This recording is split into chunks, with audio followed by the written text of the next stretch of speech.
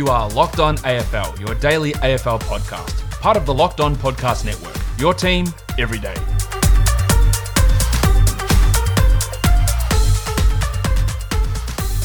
Welcome to Locked On AFL. I'm your host, Kane Pittman. Particularly with a pathetic effort from Pitt. I mean, it was the most disgraceful display I've ever seen from a big fella. And that's pretty hard on an individual, but he's going to have to live with that.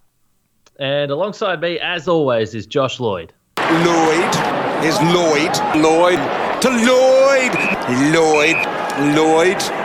Lloyd. Kane, you got any plans to be in any birthing suites on Derby Day? No. Okay. I certainly hope not. Let's just say that. I just sort of throw that out there. We don't need to talk about that situation or incident that was created a minor controversy last night, but we got footy to talk about. I just thought it was something funny. And we have got stuff. Let's just go straight into it, Kane, because I don't reckon we've played this drop in a while, and I want to do it right now.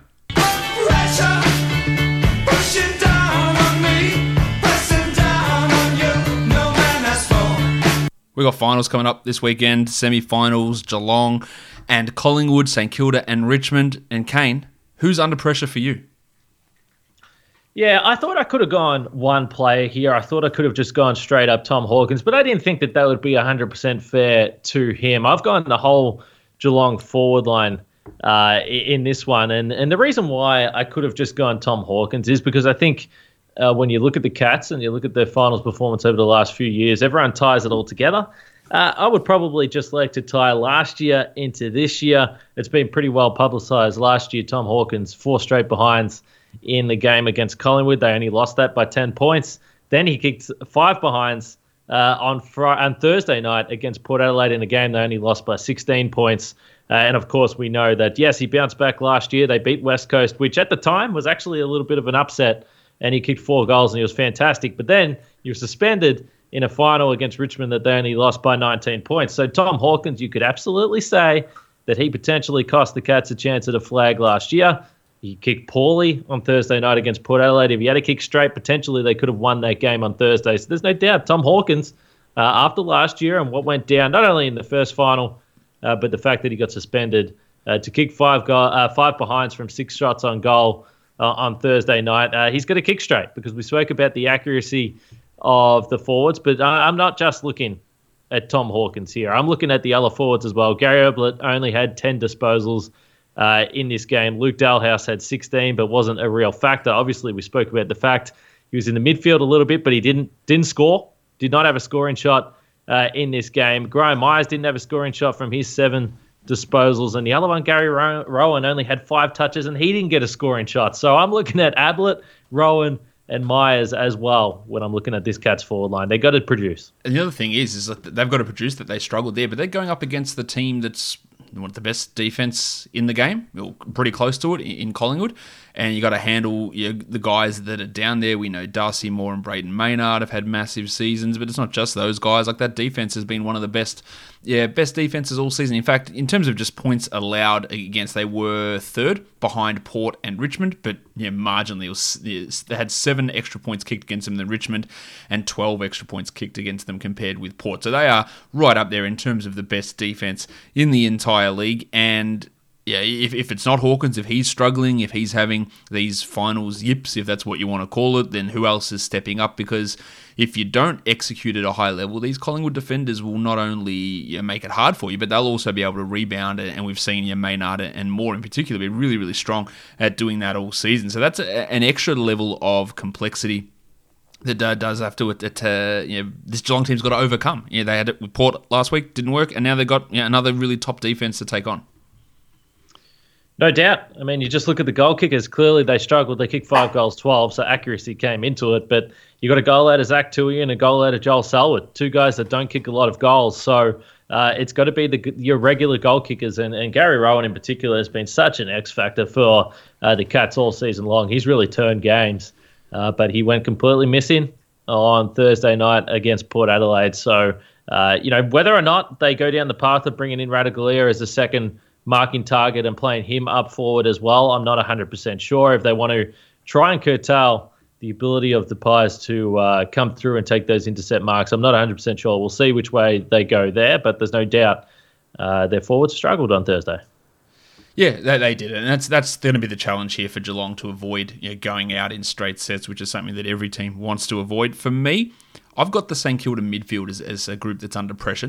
Maybe that's a bit unfair because they won the game, but they were smashed in that fourth quarter. They were smashed in terms of inside 50s, in terms of providing opportunities for the forwards. It was really their big men that provided the impetus for that win against the Bulldogs, with Max King taking a lot of grabs and down back Dougal Howard really providing some strong play. Their midfield, I don't think, was quite up to where it needed to be against the Bulldogs, and now they go up against a Richmond team who's hurting.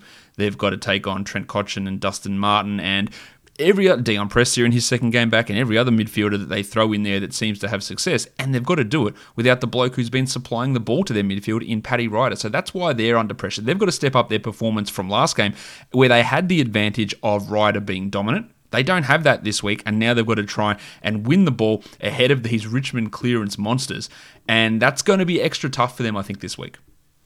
Yeah, it'd be interesting to see the impact that not having Paddy Ryder in the centre has on this team. They actually were +4 in centre clearances on the game, so they won the ball out of the middle okay, but it was around the stoppages where they got smashed. They were -6 in stoppage clearances in the game, and that's where the Bulldogs, kind of similar to Richmond, can really hurt you when they win those stoppage clearances and spread from half back in the wing position. So, if you're St Kilda, you're really going to want to cut into that gap. I think if they're -6 or more from stoppage clearances, they're going to have big trouble, because I don't think that you're going to find the same success down back that you had against the Bulldogs against Richmond. The forward line's more potent. We expect Tom Lynch is going to be back down there as well, which then frees up Jack Riewoldt a little bit. So, yeah, there's no doubt. I mean, I think just looking at the disposal counts in this game, the Saints only 284 disposals. So that was down a little bit from where we have sometimes been during the home and away season. And even their major ball winners. I mean, their major ball winner in the game was Dougal Howard, as you pointed to,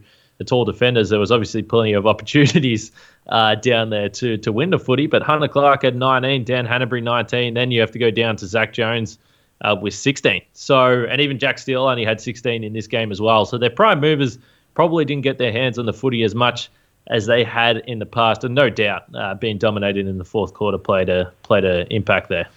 Now, maybe that's being a bit unfair to St Kilda, because in round 4 they beat Richmond. They knocked them off by 26 points.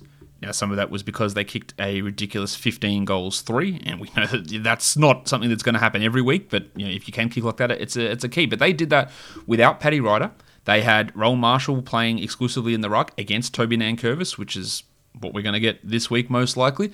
They won clearances, 33-29 in that one, and they had more disposals, just by 2, but +2 disposals, +4 clearances, +5 hitouts in the Marshall-Nankervis matchup earlier in the season. Now, that was when Richmond was barely going, and it did result in St Kilda kicking a ridiculously high conversion rate. So maybe I'm being a little bit unfair, but at least they've got the blueprint for almost this exact scenario taking place, where Marshall takes on Nankervis and they can pretty much just keep it even in terms of clearances and disposals and getting first use to their midfielders. But they're going to need to do better than what they did last week. In that game, Billings had 25, Steele had 21, Hill had 19. So it was those guys, Ross had 16. That was those guys getting the ball versus the display from the midfield that was probably subpar on the weekend. Yeah, going back to that game, that was when we were discussing on the show whether Paddy Ryder would get back in the team, because Marshall was playing so well. They were able to find a pretty good balance, particularly with Marshall playing as a forward through the season. But, this isn't something that they haven't had to do before. It's just been a little while. So you would prefer not to have to adjust like this in the second week of the finals in a do-or-die game. But that's what they're faced with. It is. And we've got some other news. We'll talk more about these games later in the week, of course. But a couple of things we do need to talk about. Just a quick note, Kane. Tonight, the AFLW draft is on.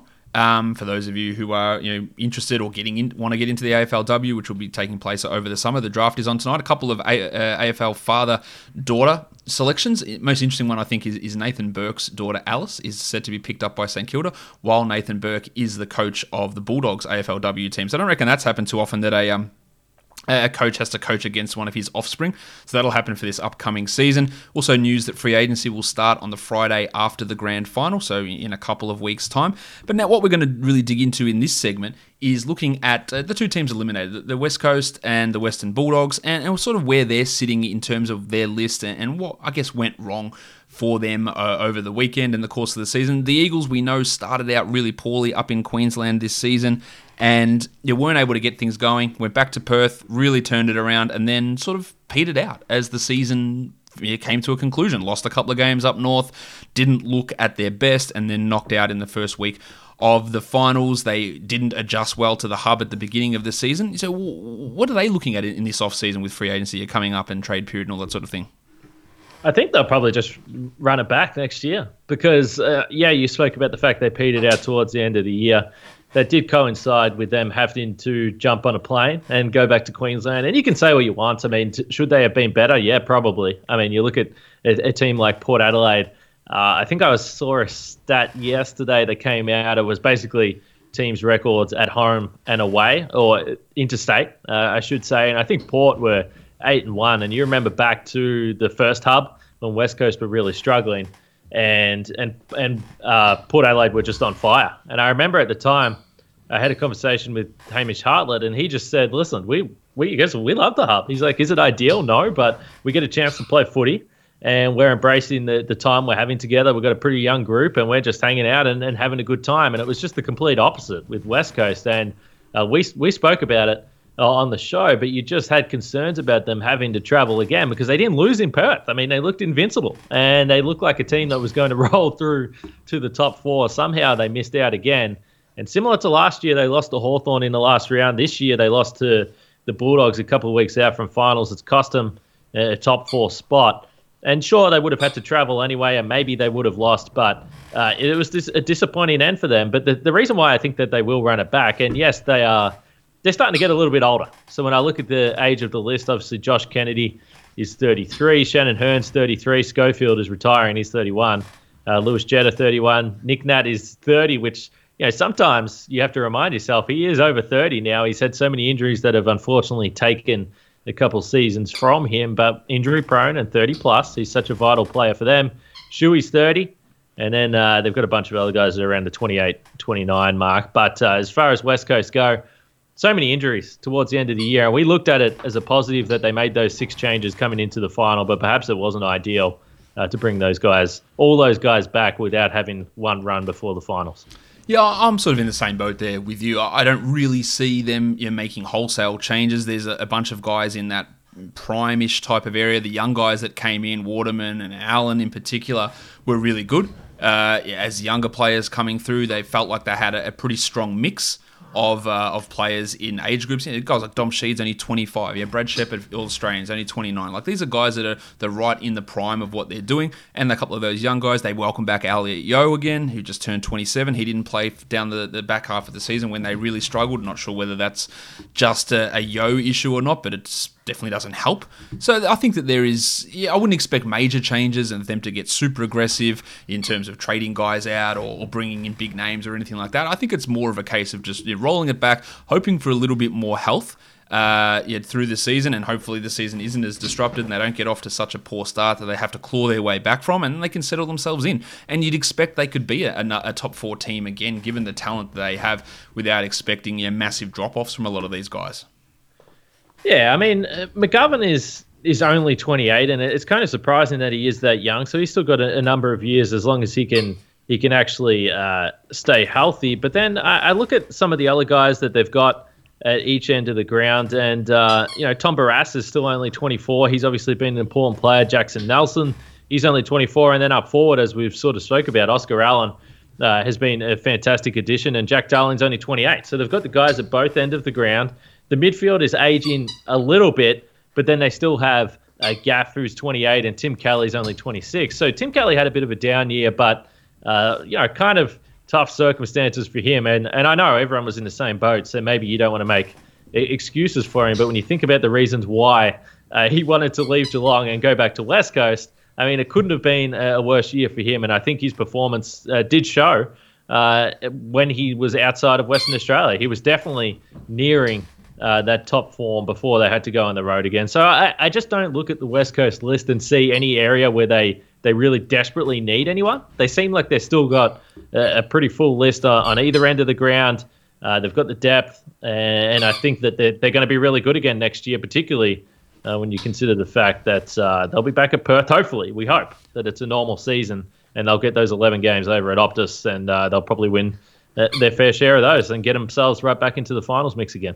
What about my blokes? The Western Bulldogs, one of the form teams heading into the finals, won 5 out of their last 6, almost snuck it over the line against the Saints.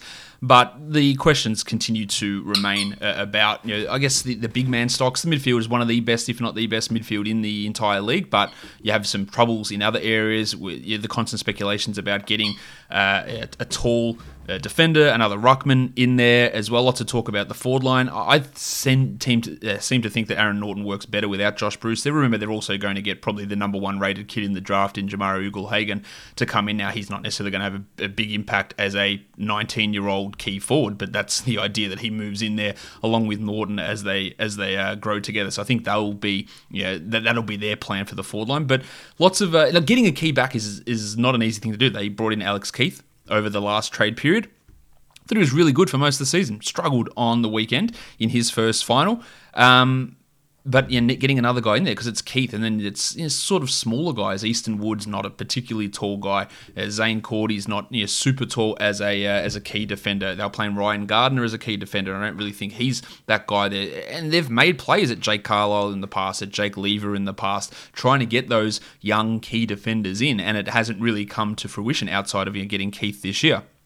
So while it's easy to say, I just get a tall defender, how many good tall defenders are just being... They were in on Dougal Howard as well, and they couldn't get that one over the line. So getting these sort of players is a lot easier said than done. The other position that Beveridge kind of hinted to after the game, or in the post-mortem of the loss to St Kilda, was the ruck position. We've spoke about it a lot.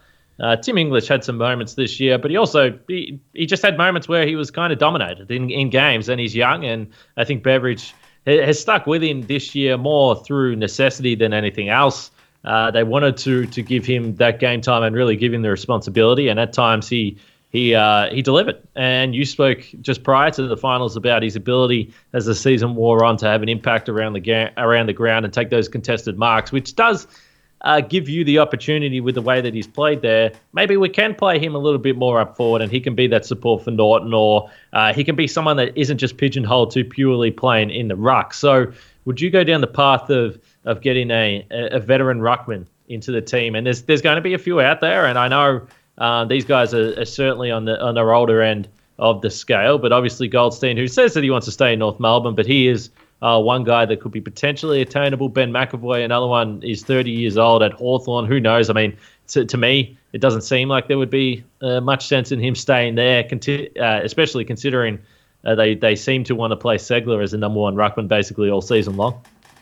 Yeah, I saw those names mentioned today, and I'm not going to lie, like, given the age of them, it doesn't really... The Bulldogs team is extraordinarily young. I think average age is like 24. It's not an old team, so it's not like, oh my God, they have to make an impact this season, much like we think with West Coast, who have got those guys who are 27 to 29. The Bulldogs guys are 23 to 25 in terms of their key players. So it's not like they need to make that impact. I've heard the name Braden Pruce thrown around a little bit. I wouldn't mind that. Look, and it all depends on the cost. Like, are you giving up a first-round pick to get Todd Goldstein? Because the Bulldogs can't afford to do that, given they need picks to get Ugle-Hagan with that number 1 pick in the draft. I'm not sure that they want to do that, but you can always find backup ruckmen around that, are in their 24, 25, 26 years of age that haven't had an opportunity, and then maybe they can step up and be that sort of player. Goldstein obviously is a really, really good player, but how many years does he have left at this level? Is it a 1-year thing? And then what you go, well, this is the year that we've got to do it, rather than bring in someone else who can work with English. I think if they look at their opponent from the weekend, the Rowan Marshall, Paddy Ryder combination was sort of what they can do with English, and English can do exactly what Marshall did, play around the ground. His skills are unbelievable. He reads the game fantastically. He just doesn't have the strength to necessarily go up against some of these bigger ruckmen, but just put him in there for periods of time and get someone else big in there. I don't know who that is. I'm not sure I'm totally in on guys like Goldstein and McAvoy, though. So you would do that if you think you can win a flag in the next 2 years? Yep. So I guess, particularly with a team like the Bulldogs, who are kind of sneakily young, because I think that when you think about the team that won the flag in 2016, sometimes people assume that they must be closer to their prime age bracket in terms of winning a flag. It's not necessarily the case. So I guess when we look at what the Bulldogs do this offseason, I think you're going to get a fair old indication of what they think they can achieve. Yeah, that's right.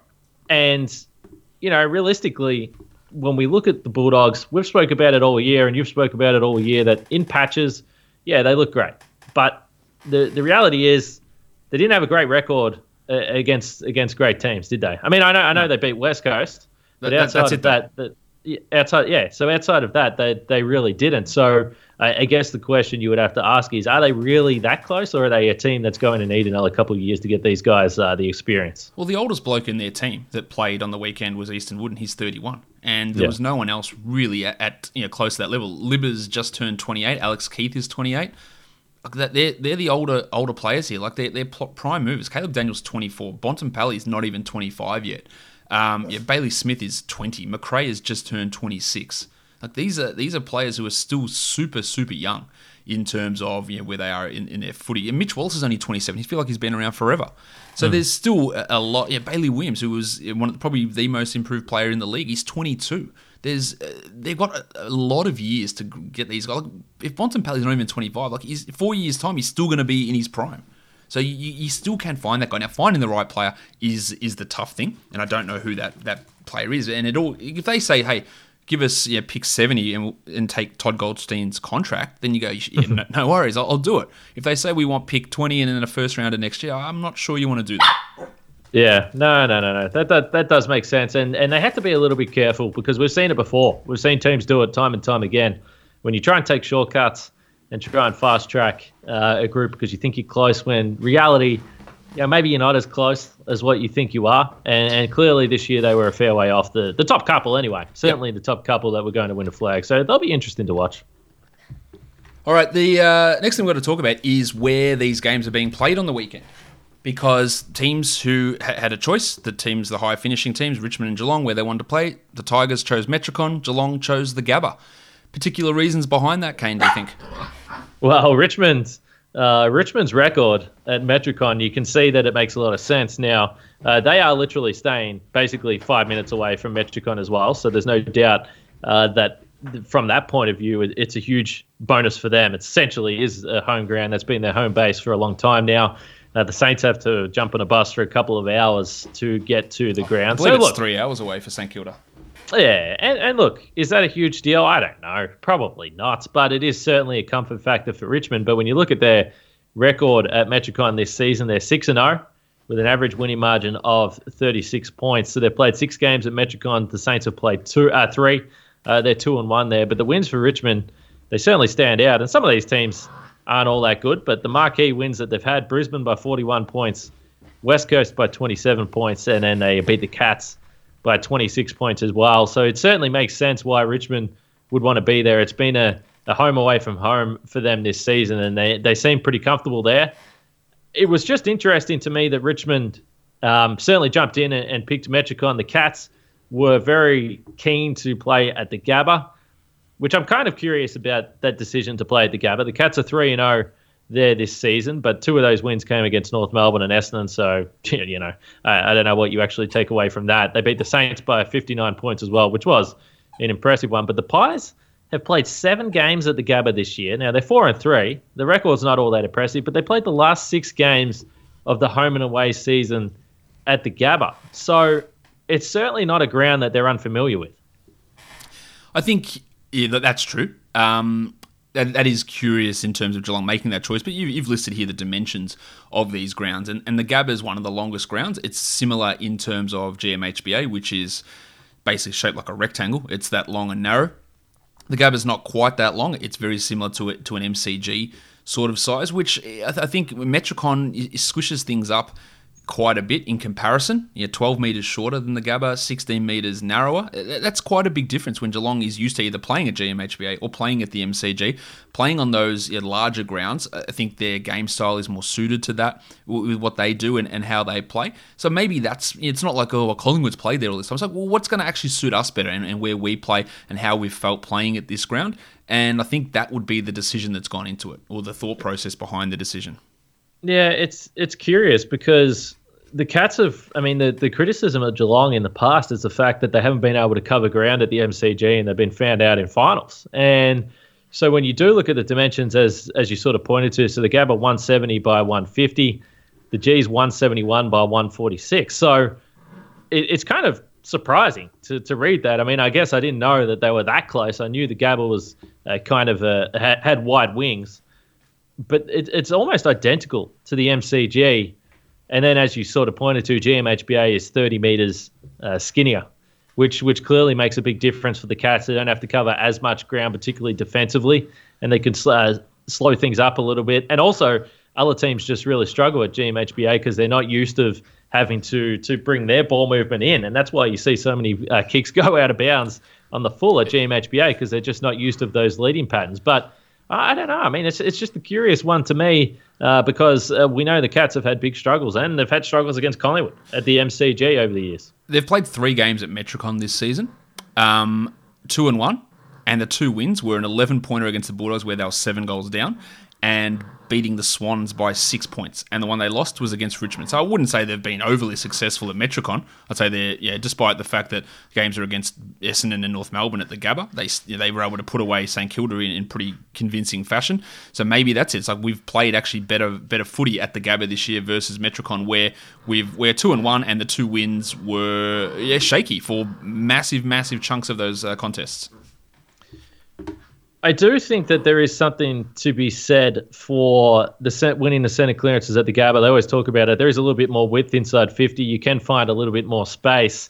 And so potentially the Cats like their chances if they can win the ball out of the middle and get those forwards some open space. And guys like Gary Rowan, as I was talking about, and Graham Myers and Gary Ablett, hopefully for the Geelong's sake, can find some space in the forward half. And perhaps that goes into their thinking. But it's just such a fascinating year because, of course, they probably could have played these games at Adelaide Oval as well. They had the option at the Gabba, Metricon, or Adelaide Oval. So just a bizarre year for those reasons. And of course, the Cats did just come from a game at Adelaide Oval, so maybe that would have been of some benefit. I'm not sure. But then I guess they might have had to travel as well. It's strange. It's strange that all the different things that go into it. And for once, I guess the crowd doesn't really matter. I don't know what type of crowd they're going to get at Richmond St Kilda compared to Geelong and Collingwood, but it's all fascinating.